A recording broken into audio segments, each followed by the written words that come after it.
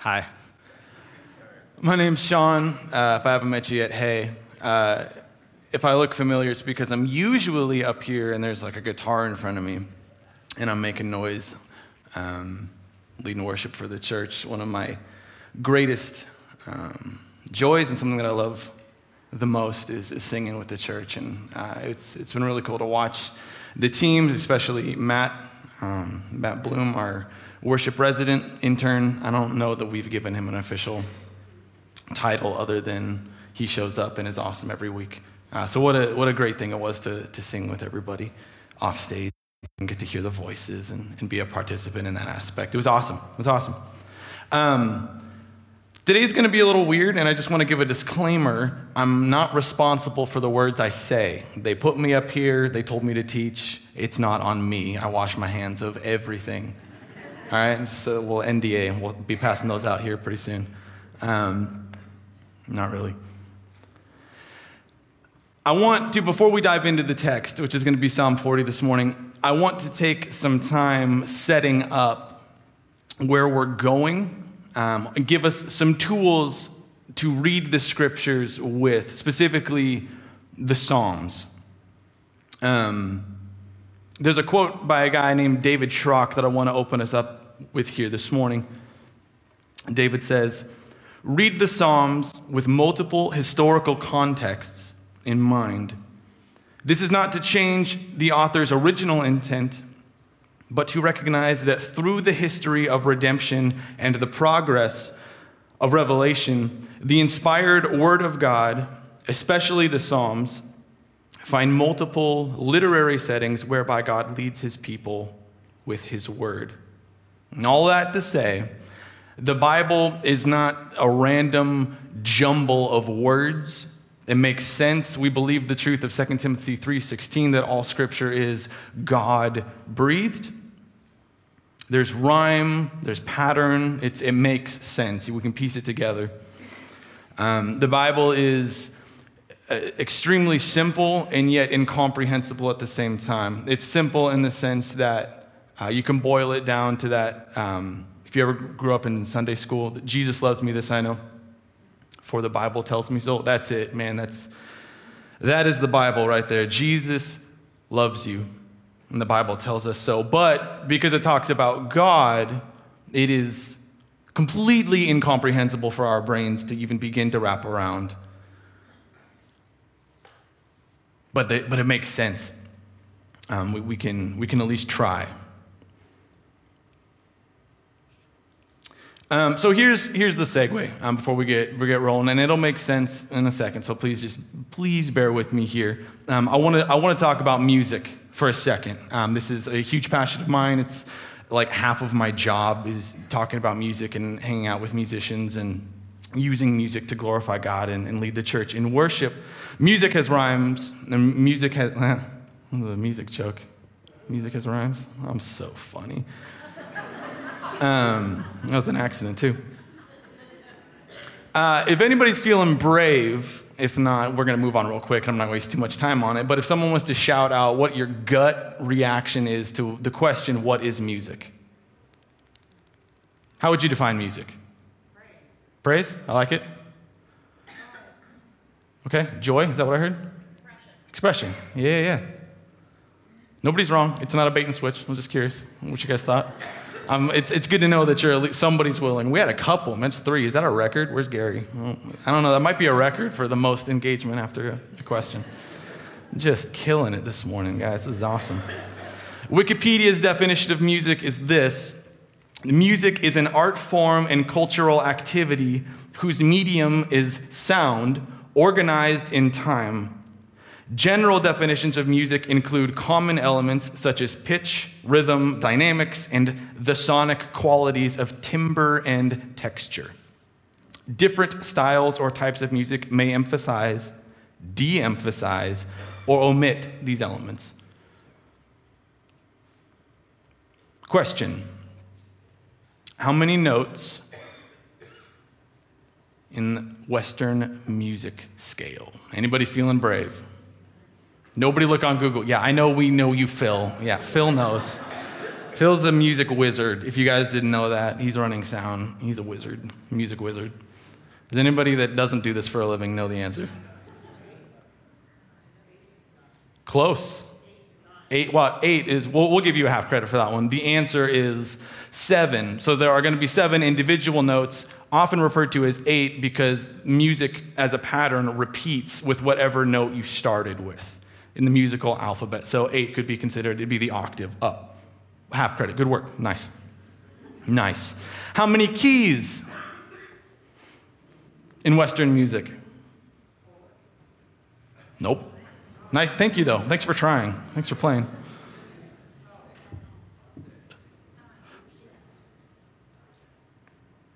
It's kind of a trick question, but not really. You're on the right track. The answer is 24. There are 12 major keys and 12 minor keys in Western music. Interesting tidbits. Now, last one, and this is super important, so I hope you're taking notes or you're following along. Who is the greatest songwriter? Yeah, that's right. That was the correct answer. There it is. That's right. It's this guy, if you guys know who he is, Tom Waits. This is just a plug. I love Tom Waits, man. He is my jam. He's an acquired taste, though, so after church, please listen at your own discretion. He's an acquired taste, but I had to throw him in there. Sorry. All the music that we've ever heard written by Tom Waits, myself, or since the 60s up until now, or before the 60s, we started recording stuff on a more consistent basis, they've all used those same 7 or 8 notes.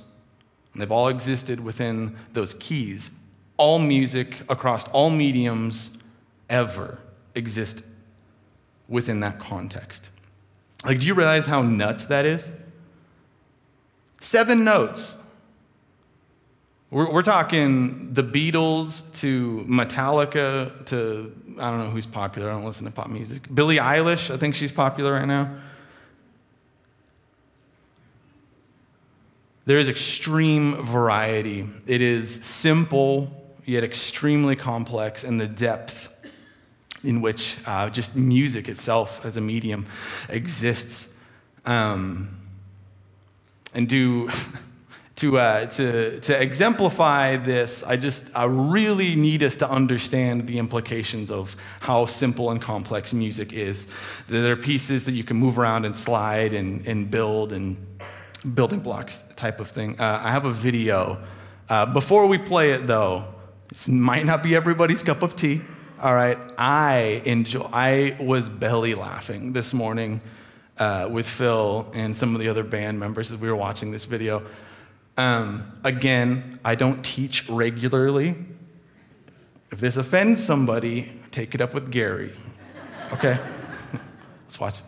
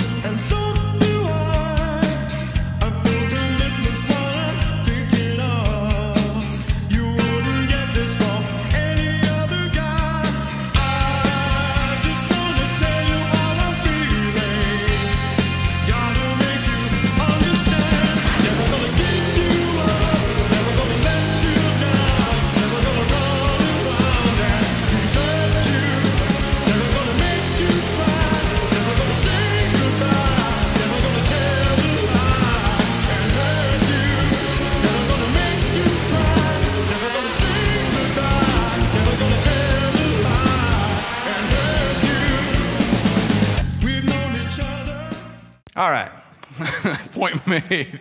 Who knows who the band was?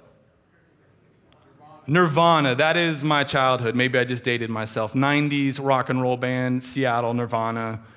Who knows who they dubbed over top of Nirvana? Rick Astley, that's right. Now, who grew up with Rick Astley? I got one, okay. All right. I think that's hilarious. All they did was rip the audio from that song from Rick Astley and put it over Nirvana. Same tempo, same key signature.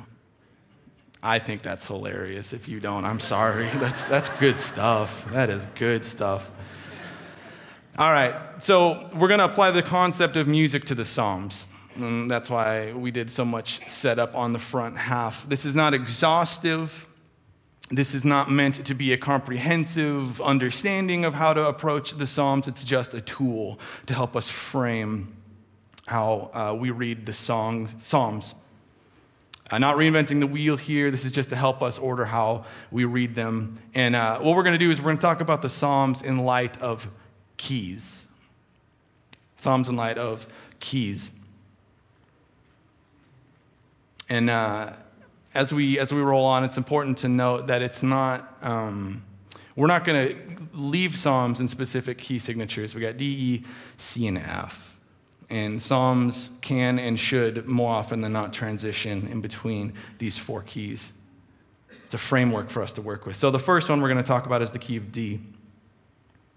And that sets the individual psalm in its original setting. D stands for Davidic, or it could be any other historical author of the Psalms.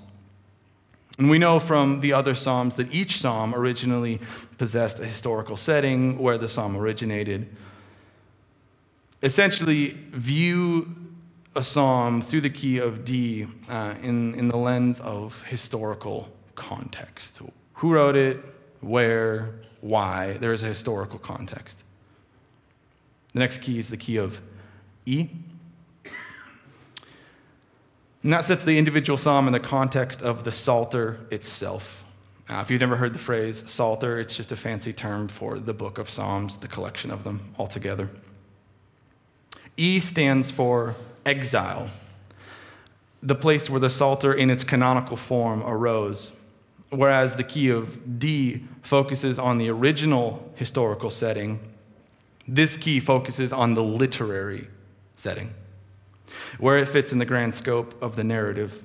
The whole Psalter was written to post-exilic Israel, so there is a historical setting, but this key helps us most carefully with the arrangement and messianic message of the Psalter. Understanding the literary placement highlights important truths about God based upon the context in and around a specific passage. So like when we come to Psalm 40, what does Psalm 39 say and how does that influence 40? What does Psalm 41 say and how does that influence Psalm 40? What does the Psalm, so all of them together say about Psalm 40 and how is that a part of the grand literary narrative and how does that point to Jesus? The next one is the key of C. And that sets the individual psalm in the context of the Bible as a whole. C stands for Christ, the Messiah of whom the Psalter speaks. While many psalms speak of David or his son Solomon, the ultimate aim is that of Christ. For example, in Acts 4, verse 25, it quotes Psalm 16. And it says, for David says, concerning him. In the key of D, Psalm 16 may not have spoken explicitly of Christ, but the messianic intentions of Psalm 16 are clear when we read it in light of the messianic message of the Bible as a whole. If that makes sense. If I'm losing you, I'm sorry. We can talk after.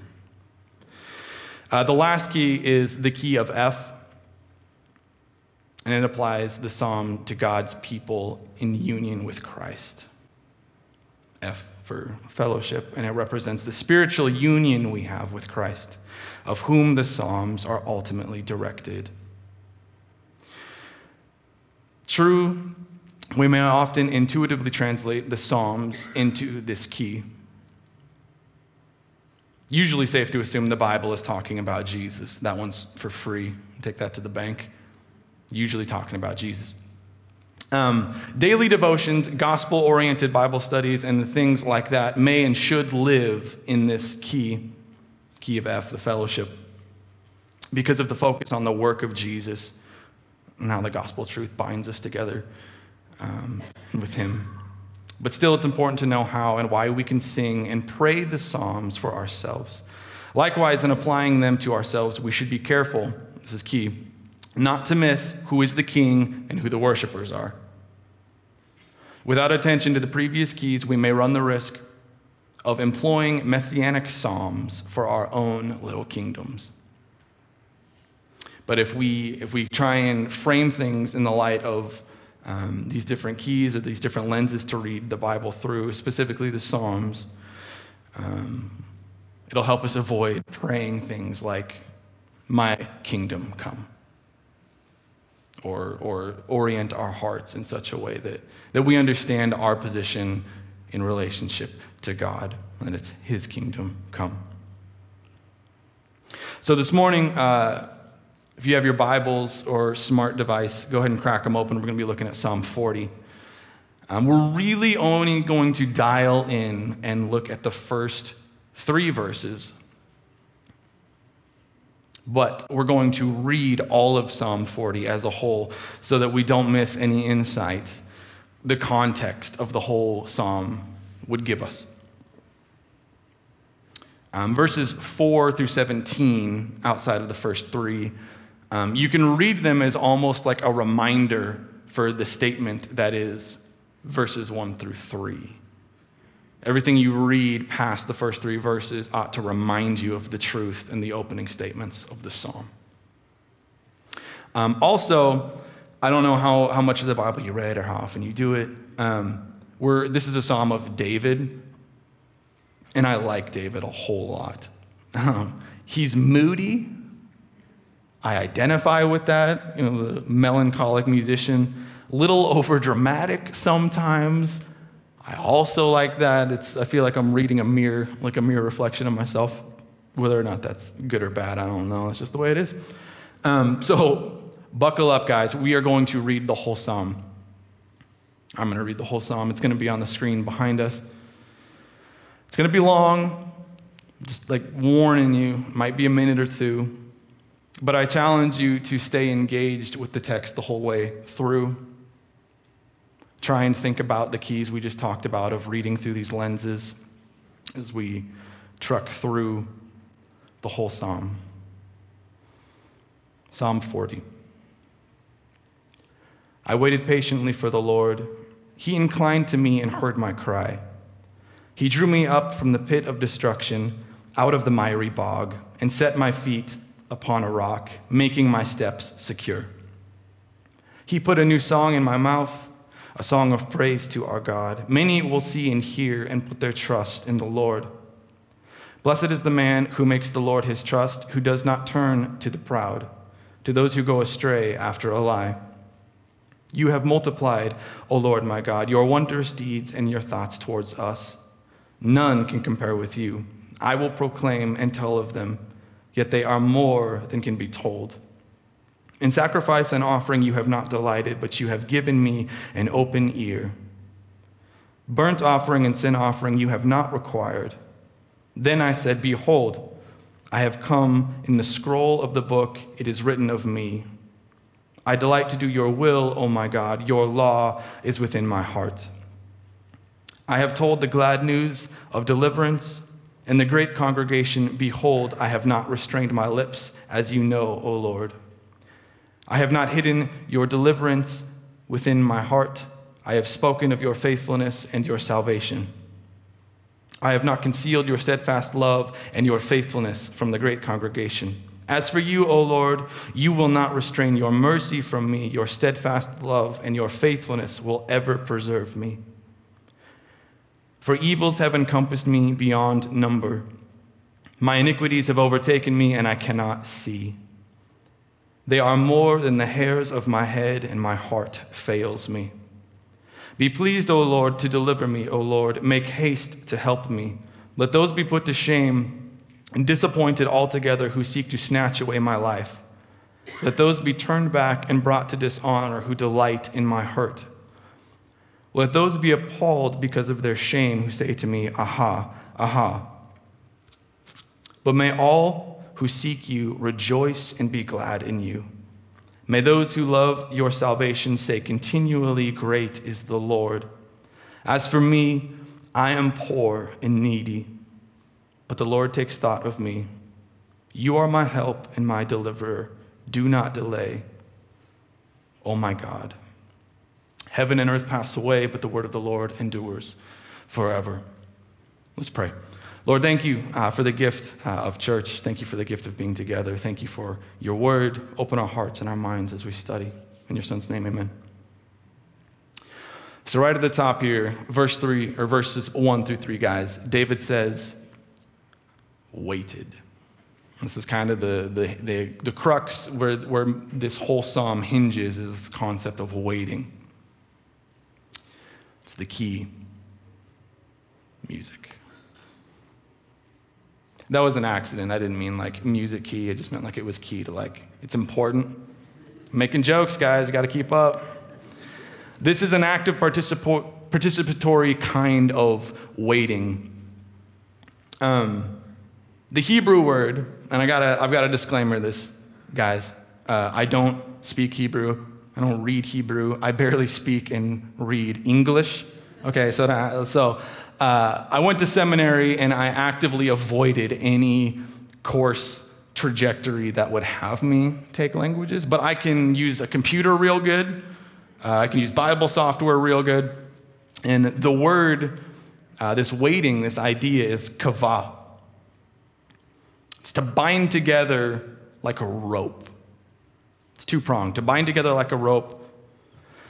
And the other part is to expect. So when David says he waited, he means he was binding himself around God with expectation. And it says that God heard David's cry. This is not passive waiting. It's not waiting for something to happen to you or for you. It is full entanglement with God, knowing and expecting that he hears you. So wrapped up around God that you lose yourself in who he is because you're so intertwined with the pursuit of the heart of God. The question then becomes, how best do I fit in with what God is doing? Not necessarily how will this situation or whatever work for me. If you've read the Old Testament at all or studied, we know that David had some experience with waiting. He was just a kid when he was anointed to be the next king of Israel. And through a series of events, he spent like 10 years running from the current king that was trying to kill him before he became king, before the original anointing was fulfilled. 10 years running from somebody. To give you context of that, just so that we don't lose sight of the kind of person David was, I can't wait the 3 minutes for my Hot Pocket to be done. Like let alone running from someone for 10 years. The kind of waiting that David was real good at. And I think this begs the question, why does this concept even matter to us? Like, good for you, David. And I think the truth of the matter is we should be concerned about wrapping our hearts around Jesus and being engaged with him in all places and all seasons and all situations. And that is what waiting on the Lord looks like. It's not waiting for something to be done to you or for you. Waiting on the Lord is kind of one of those 10-cent Christianese words that people throw out a lot, and oftentimes no thought is really given into that. It's like, what does waiting on the Lord means? Well, it's not passive. It's not sitting there waiting for God to show up. It is you pursuing and, like a rope, binding yourself to God and expecting that he hears you. It's not self-focused, which is important. It is an intentional place of the focus back on the person of God. I am a huge fan of the question, why? If you work with me, Maddie Bonham and Matt Bloom specifically, most of the guys on staff here, I ask the question why a lot, like constantly questioning, constantly challenging. Because I feel like when you ask why, whoever you asked why to, whatever statement was made, you have to double down on that. And then you ask why again, and then you just keep tugging on that thread until you get down to the bedrock of whatever the initial statement was. You find out what's there, what's underneath. But in the context of waiting, oftentimes, you hear the, why me? Why? You're asking the question. If we're truly bound up with the person of Jesus, church, then our heart is to seek his, not justification for our own answers or ideas or a reason for why things happen, but to pursue the heart of Jesus because we're so entangled with who he is. David continues, and he says that he's in a pit of destruction and a miry bog. The imagery he uses conveys a terrible reality of what he is experiencing. He's descriptive, he's artistic and moody, and all the things that I love about it. It's a way of expressing what he's feeling.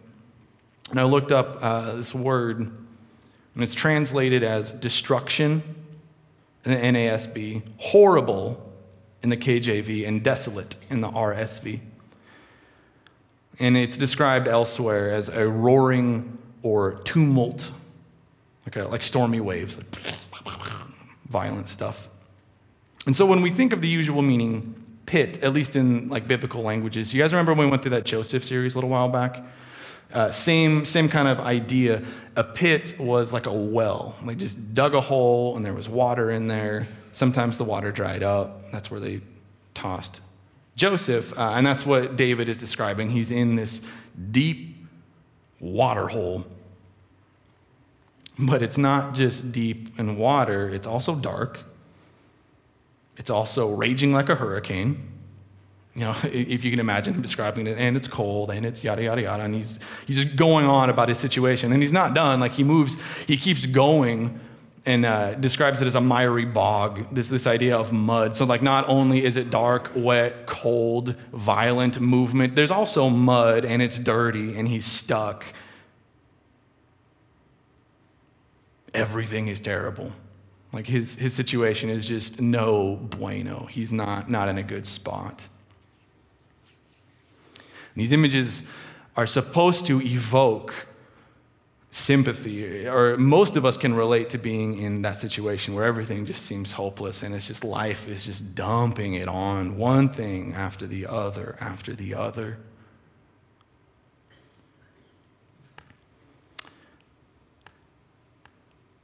Makes me think of this. You guys know what memes are? They're like comics. They're really dumb. I like them a lot. Me and Jeremiah Hinton, he teaches on staff here. We have a growing communication thread, email of memes. We're up to like 1,500 now, something like that. It's impressive. So it made me think of this. The text here. Dog and burning. This is fine. His house is burning down. Now I got another picture, and I'm curious if anybody knows who this historical figure is. That's right. All right, somebody said it. It's from The Princess Bride, Man in Black. And one of my favorite lines that this guy says, if you haven't seen the movie, by the way, in serious, go see it, Princess Bride. It's a classic. But this guy, he has a very profound line in the movie. Life is pain. And anyone who tells you otherwise is selling something. Life is pain. Anyone who tells you otherwise is selling something. I think there is profound truth to that statement. Deep, profound truth. And Psalm 40, church, doesn't shy away from the pain. It doesn't shy away or try and sugarcoat the situation that David finds himself in. He is honest. He's real. He's descriptive. He's not pulling his punches. And oftentimes, just as an encouragement for us, following God isn't easy. Oftentimes, you find yourself in the pit because of Jesus. And sometimes not. Sometimes just life is hard. But we, church, like David, can take comfort in the fact that God hears us in the pain and in the tough places. And that we're all in this together, church. Death happens. Sickness happens. Lost jobs happen. Broken relationships happen. None of this is new, and nobody is immune to this stuff. Don't waste your time trying to appear perfect. It's just not true, and it's not reality. And we do ourselves a disservice by not fully engaging with each other, particularly when we find ourselves in the pits, as David describes.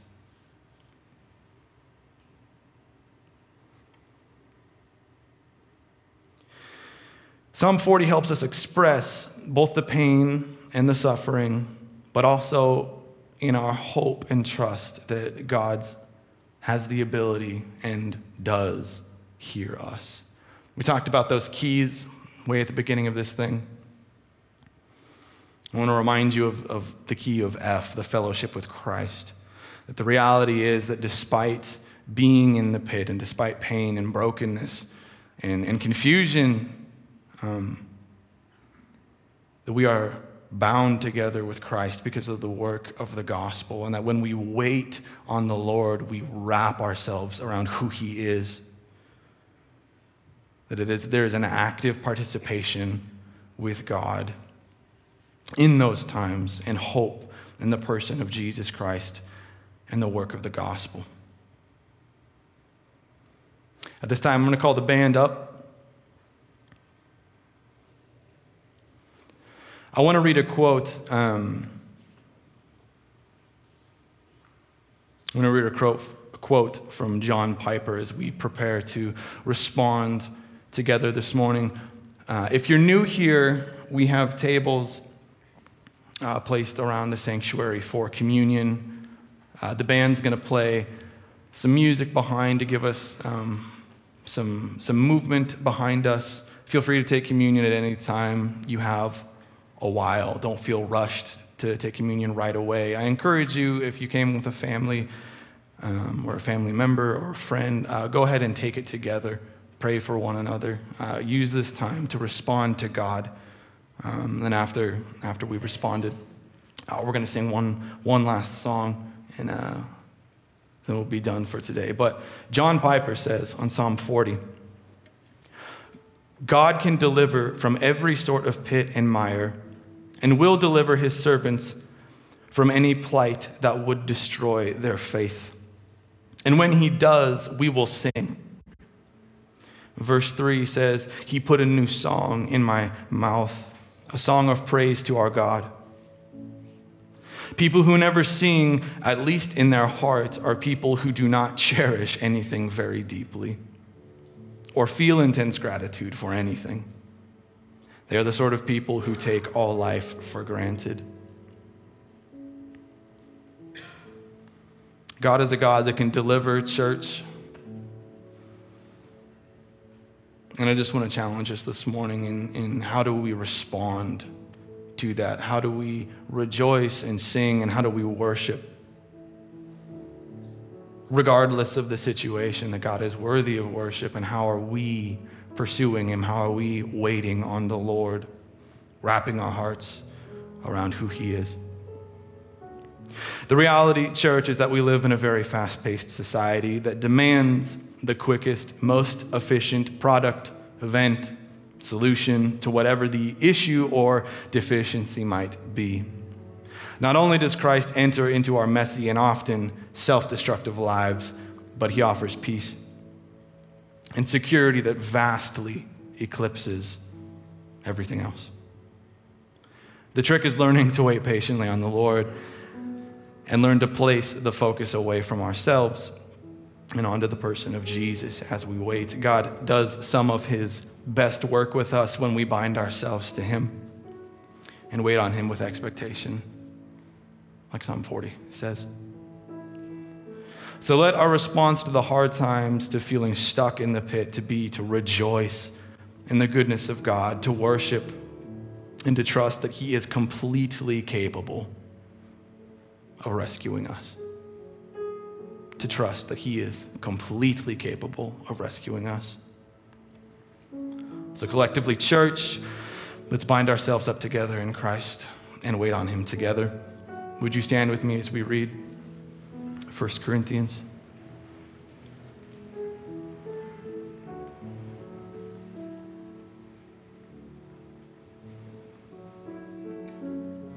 For I received from the Lord what I also delivered to you.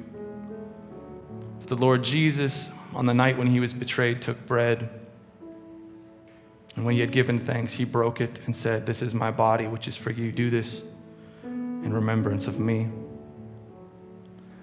The same way also he took the cup after supper, saying, "This cup is the new covenant in my blood. Do this as often as you drink it in remembrance of me. For as often as you eat this bread and drink the cup, you proclaim the Lord's death until he comes." Lord, we come to you this morning.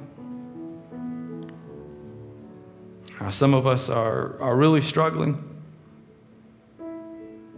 Some of us are confused. And some of us aren't any of those things. But regardless of our situations, God, would you help us to bind ourselves to you? God, to seek your heart with expectation. God, remind us that you hear us and that our prayers don't shoot out into nothingness. And God, would you encourage our hearts as we respond together this morning, as we remember the work of Christ and the hope that we have in the gospel.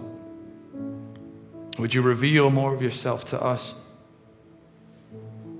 as we respond together?